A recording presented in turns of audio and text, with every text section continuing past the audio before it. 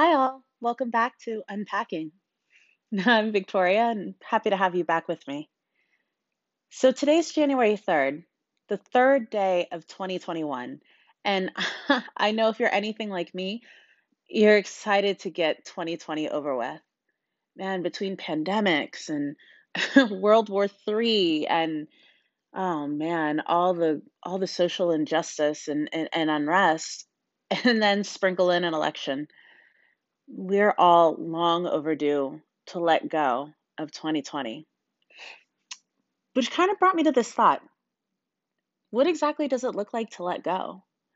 What does it look like when something has run its course in your life and you have to walk away and maybe you're not ready to, or maybe you are ready to?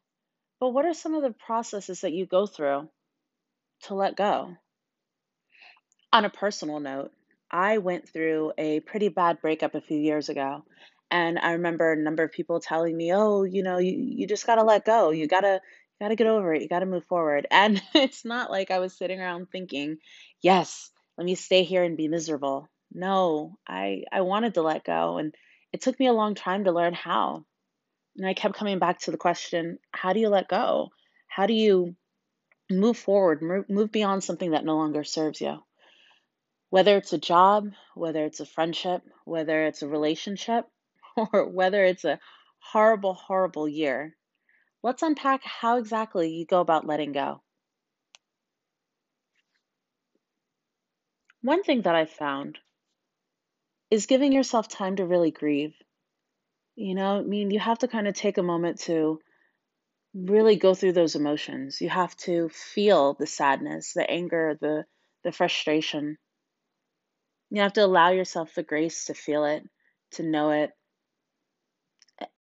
and to properly move on, to move forward.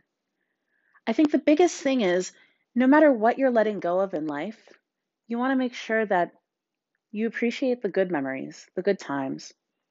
Even if something didn't end the way that you were hoping for it to, it's important to hold on to what good memories that you do have, but also acknowledge the bad times as well so that you don't find yourself taking steps back or trying to reach back into the past. Somebody once told me that when you're letting go of something, your mind tends to try to hold on and try to view things through rose-colored glasses. And sometimes your mind kind of becomes like a track. It's almost like when you ride your bike and you're riding through a path that a bunch of other cyclists have already ridden through mud and dirt and what have you. It's easier to go along that path and, in a way, kind of ruminate or retread old tracks. But then when you try to allow your mind to cut a new path, to go through the brush, to go through the weeds, the mud, it's harder. It's harder to create a new path. But that's what you have to do when you're letting go. You're finding a new path, you're finding a new way, a new outlook, a new vision, a new projection to push you forward in life. It doesn't mean that that other path isn't there. It doesn't mean that other people can't still go down that path. But for you, you've let go of that road and you're forging a new one.